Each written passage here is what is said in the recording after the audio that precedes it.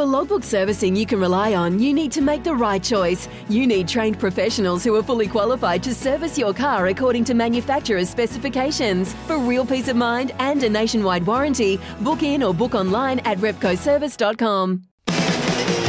This is the driver's seat for Kubota, building Australia. Welcome back to the driver's seat. We do it for Kubota. For over 40 years, we've been making tomorrow matter, and together we are building Australia. Right now, it's time for our feature interview for IMAR Insurance, the tradies, mate. Call 13-IMAR. This is for the biggest prize in Australian motor racing. It's been more than 30 years since a rookie claimed victory at Mount Panorama. This is the year of the Rookie of the Pro. Tander and Nick Percat are the champions.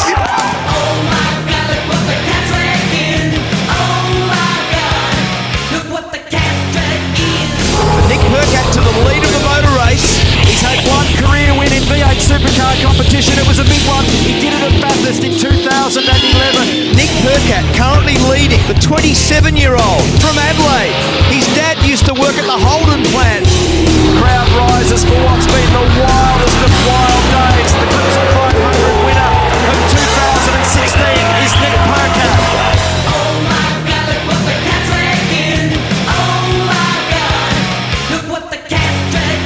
This is why I always love chatting to Nick Percat, because one, I get to play that absolute killer opener, and two, it's the first time for 2020 that I can actually say KG veteran Nick Percat, because in the four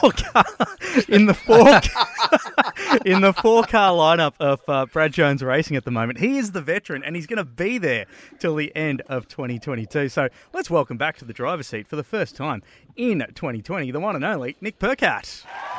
Oh, thanks for having me. If I win another race, that intro goes to another 15 minutes.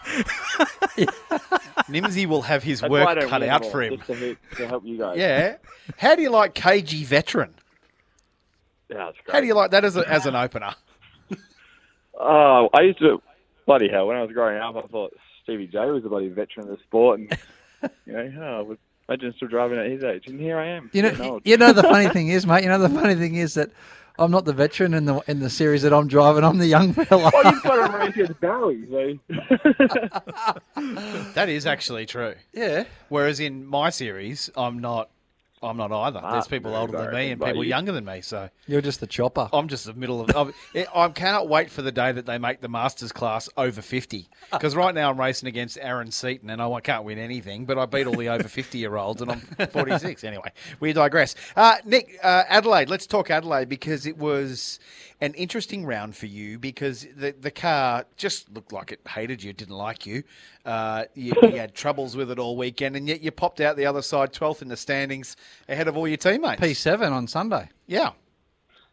Yeah, honestly, it was fast, but it was, like I said, the full diva mode.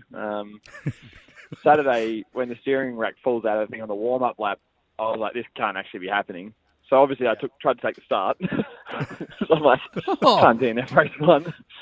So, it was just being a bit painful. But to be honest, over probably from last October, November, we dreamt up some new ideas, and so we had a lot of development stuff in that car, and it was in my car to get, we want a good read on it and what it's doing, but there was always the risk of having componentry fail. So I bought into that before we got there, and unfortunately, we did have a few bits and pieces fail, but that's been rectified for AGP, and the car actually had good speed. It finished 7th with no rear roll bar connected, and the front one just welded it full soft because the cable melted. I think we've got over that. Mate, obviously the car, as you were saying, was being a bit of a diva. Do you think that's partly due to some of the new stuff you guys have got on your car development-wise, and partly because of, obviously, there was a whole new shock package that everybody was using?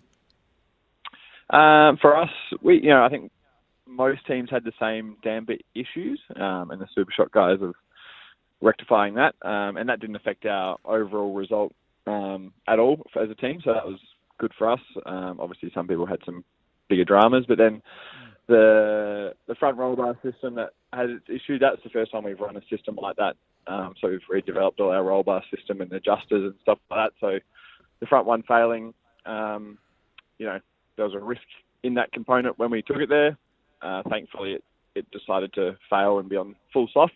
So when the rear bar broke, I didn't have a setting of full stiff on the front and full soft on the rear. So, and then the rear one, I think that was honestly just probably a bit of not liking the harshness over curbs and bits and pieces like that. So just a bit annoying. So, mate, you've re-signed with BJR. BJR's got a history of having their drivers for a very long time. They tend not to sort of swap, and I know we lost Slady out of the team over the off-season, but what is it about BJR that drivers love? What do they love? Is it a family thing? What is it that keeps attracting drivers, both young and now you being the Cadre veteran, to staying at the team? What is it about BJR? Look, I think the family environment, there is a family environment to it. Obviously, all the Joneses working there. You've got like Maddie, Brad's daughter in the office, and Kim and Andy, and obviously Brad and Macca. So, there's definitely a family feel. But for me, it's actually just the honesty of Brad and Kim and the engineering group. If there's an issue, or if Brad feels like I haven't done a good enough job, or vice versa, we just talk about it, and there's no knives and backs, and the culture is quite good and open and honest, and I get a really good feel from it, and there's just good, there's good banter and all that kind of thing that makes you want to, work for someone. Brad has that going, so be it the guys in the fabrication shop, they don't get to travel, but each time I'm there, I go down there and spend time with them, and they're just easy to get on with, and they're all racers and they want to go well, and I think culture just suits me, and obviously it suited a lot of other drivers in the past, and I think for me, I was the one, me and Brad both at the same time somehow both said we should extend my contract, and we both kind of said, we need to catch up for a quick coffee, and my opening line was I went to say I want to extend my deal, and then Brad said it at exactly the same time. I'm like, that was pretty easy. We're on the That's same pretty page. good, isn't it? So that's for me. I said to him I want to go the same again, and here we are. So it's good. Yeah. Hey, mate. Obviously, in the off season, you guys or BJR announced that Tommy Randall was going to be your co-driver for the Enduros. I mean, Tommy's a regular on our show. We love him here. Yep. Obviously, he's been through almost hell and back in the off season with his health issues. And still is. But it was great to obviously see him there and doing well at Adelaide. I mean, are you pumped to have him on board, and obviously having him for the Enduros, I think, is something that is really that's a massive coup for you, especially because of his talent and his experience. Yeah, exactly. End of last year, I had a little wish list, and I actually didn't think he'd be available because I didn't think Tickford would let him go. So the way that I don't think anyone did, including Tom. Yeah, I literally couldn't believe it when I off the cuff cheekily said to him, "What are you doing for Enduros?" And the next thing, the phone was ringing. Wow. So honestly, I can't believe that they let him go. So it's for me, it's a massive gain. He's a young guy. He pushes really hard. He drives the car well in every category he's ever driven. And I actually know him quite well from, I was at his 18th birthday when we were younger. I was still probably mid-30s. Were you on the door? Were you the bouncer on the door? Exactly. But yeah, one of my best mates is actually best friends with him. So it's all, it's actually kind of small world that we go go-karting and stuff together, and now we're going to drive together at the Enduro. So it's, a great get for me, and for him, pretty well documented what he's gone through this year so far, and make a job at Adelaide, and I just saw I spoke to him 20 minutes ago. He's had the all clear for round 2, which is awesome. Oh, that's great. That's awesome. That's good. Because he did chemo in the last sort of 10 days, so that's an exclusive. Thank you, Nicholas, and it's one that we're all very happy to hear. It's actually on the social medias, so I haven't broken it for him. Just in case. Righto. Hey, mate, he has had a drive with the Commodore, though, hasn't he? He has had a drive with the Commodore at the test day. And what do you think? What do you think about it? Well, the first thing he said, it's a lot different to what he had with the Mustang and the Tickford car. And I think about the time he drove a Mustang at Tail and Bend last year, that was probably nearly its peak downforce levels, and obviously we all started trimming our cars back and getting parity adjustments. So I think he was surprised by the difference in aero balance. And it took him a little bit. The first run he did, he struggled a bit. And then we just went through some data, and then he got back in the thing later and ended up going quicker than me. And I was like, okay, that's enough out of you. Get out, mate. Get out. go grab us a coffee, champ. It's the first time a co-driver's jumped in my car and on the same tyre, and he set the time, and then I jumped in straight after him, and he had me by a couple of tenths. So I thought, okay, this is good. And then, to be honest, it keeps me honest, and it gives me a lot of confidence moving into the enduro. So it's I couldn't have been happier when I saw my lap time come up on the dash, even though I was slightly slower than him. That there wasn't a big gap between us, so it was really good. So, mate, we as racing fathers and all of that kind of stuff have done the rounds of go-kart tracks and this, that, and the other thing. And just last weekend, you were looking after a young bloke, Bradley Madgman. How do you go at a go-kart track looking after all the junior burgers when all the dads are in there and all that kind of stuff? Because that can be a difficult situation. How did you come across Bradley and, tell us about his results? What's his future? Where's he from? All that kind of stuff. Yeah, so one of my good friends, Jake, who I actually do all my racing with down in Melbourne, like all our big country series and stuff, we're the same age, and he's good friends with Brad's dad. So I've just got to know them over the last few years, and unfortunately for Brad, his old man is a bit average on the tools, and we always wind him up that the reason the kid's not winning is because of his preparation. Right. Yes, good. And he took it all on board, and he said, all right, well, this year, between you and Jake, you guys can run him at the national series of Australian karting. And I ended up at round 1 with him, which was really cool. And, he literally said, it's just you and Brad. He didn't even come. So Nick went from single Nick to Nick has a child. Just brought him in a go-kart race. So it was really cool. He's unique. He won in Vegas last year, the biggest go-kart race there is, at his first crack in the cadet category, but is actually yet to win a race in Australia. He's had many podiums and stuff like that, but even at club level, we haven't even won a race yet. But we've won Vegas, so we go big. How old is he? He is 9, maybe he's 10 now. He's bloody young, but he acts like a 15, 16-year-old, so it's actually kind of cool. You hang out with him and you don't realise, and you look down and you're like, oh, you're 3 foot tall, and actually need to tell you when to eat and drink and go to bed. So that's funny because my son's 15 and he acts like a 9-year-old, so it's totally opposite. It was good fun. That's too funny. And mate, I didn't get into any kids, dad punch-ups on the Ingrid, though. So that's pretty calm. There you go. No, good. Mate, speaking of kids, it wouldn't be a Nick Percat interview without checking in on the dogs. How is Nelson? Is he well? Obviously, we very sadly lost Doug last year, but Nelson kicking on nicely? Oh, he's happy as Larry. He's literally right next to me. We've just got back from a little road trip up to Sydney and back in the same day. So he's done a road trip and done about 1,500 kilometres in the one day, and he's happy as Larry. That's the way. Why wouldn't he be happy? He lives the dream. He even gets to stay at hotels and stuff in Albury. So it's pretty lucky dog.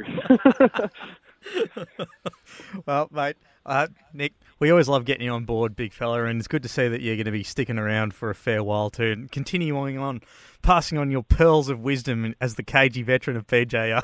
The pearls of wisdom. I've never heard that before. Was my wisdom to Jack Smith to miss the photo pretty good? Yeah. Let's before we wrap, let's be honest about young Jack. We said it last week. He's had a rough round. He had a rough start. There was a list of things that you shouldn't or couldn't do. Couldn't do. He did them all. Did every single one of them. I'm gonna defend him a little bit. Go. The photo thing, he did care, and he was running down pit lane to get there, and he purely thought it was 5 minutes later than what he thought. So he thought it was at 10:30. It was at 10:25 or something like that. And he was sprinting down pit lane and was seriously embarrassed. And then the blue flag thing, he was asking on the radio saying, do I need to get out of the way?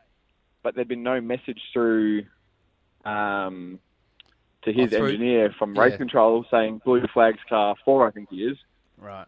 So he was asking the question, saying, I need to get out of the way, but there's no blue flags, and his bloody thing inside the car that tells us blue flags, yellow flags, and stuff like that. I think there was a little glitch with that. So he got a real rough end of the deal, and the media then slams him a bit, and he gets roasted. But so he's had a shocking weekend on that front. And he had a little minor accident, but he did care. A lot of people think he didn't care, but he really did. Oh, I think we all know that he was upset and cared, but it looked like he was a deer in headlights, and it wasn't his first main game round because he's done wildcards previously. But I would hope that you will now take him under your wing and say, that's all right, mate, let's just press on and have a better Grand Prix. But I did a similar thing up at Townsville one year where I missed the driver parade. I missed my car. It took off without me. I just jumped in someone's car at the back, and I was at the back, so I didn't get fined. Was it a good hamburger? Is that where you were lining up for? That was a donut, mate. It was a donut stand. The Krispy Kremes. You can't go wrong. You know the worst thing for Jack? The Grand Prix, not an easy track to be fast at. So Yeah. far out. Get him to Simmons Plains, be right. Yeah. He's been there before. Didn't he have a punch on with Mark Winterbottom there one year or something? One year. It was last year.